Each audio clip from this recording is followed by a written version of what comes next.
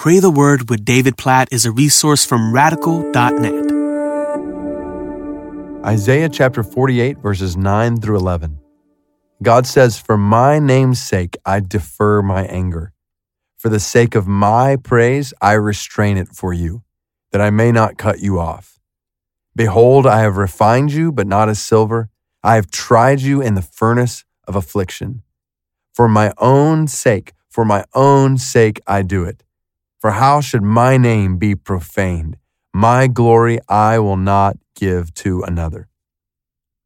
So there's 3 verses, and 4 times God repeats why he shows mercy to his people. He's talking about how he's forgiving his people, how he will redeem his people. He will spare them the wrath they deserve in their sin. And 4 times he says, "For my own sake, I defer my anger."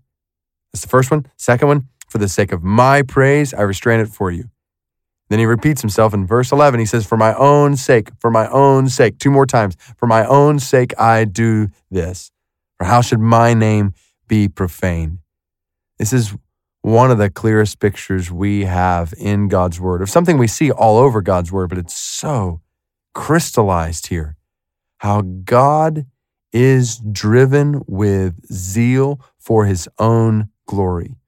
That even when God shows grace, it ultimately is intended to bring him glory. Now, we think about that, and I think we probably wrestle with it a bit in our minds, like, okay, so everything God does is for his own glory? Like God does everything he does to exalt himself? And it kind of rubs us wrong because we think, well, that would not be good for any one of us. Like, what if I told you, I do everything I do for my own glory? You'd be like, man, you got problems. That's horrible. To live your life all for your own sake? Say that's selfish. So does this make God selfish? Like, is God self-centered? Well, in a sense, absolutely he is self-centered. God is God-centered. Everything he does is for his own glory. And if that rubs us wrong, well, then who else would you rather him glorify? You or me or something else? No, because at the point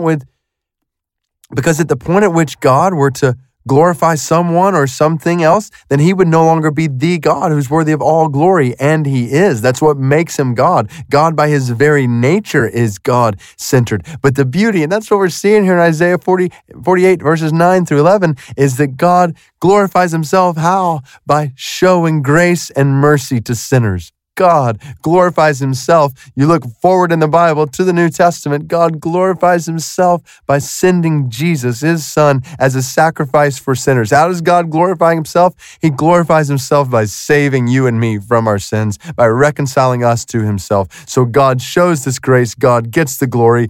Praise be to his name for this picture.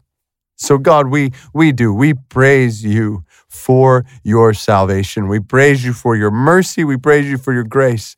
We praise you for your forgiveness of our sins. We praise you, Jesus, for dying on the cross for our sins. In light of all these things, we look to heaven, and right now we give you glory. We confess that you deserve all glory. Exactly what you said in Isaiah 48:11. Your glory you will not give to another, and we don't want to give your glory anywhere else. We want you to receive all glory. All glory be to your name for our salvation. Thank you for saving us for your name's sake. Thank you for forgiving us for the sake of your fame. So may it be so, oh God. As long as we have breath in this world, use our lives, your salvation in us, your mercy toward us every day, even the grace you pour out on us today. God, may it all resound to your glory. Glorify yourself in our lives, our families, our churches, and our work and everything we do. Make your glory known, oh God, by the grace you pour out on us. In Jesus' name we pray for your grace, for your glory. Amen.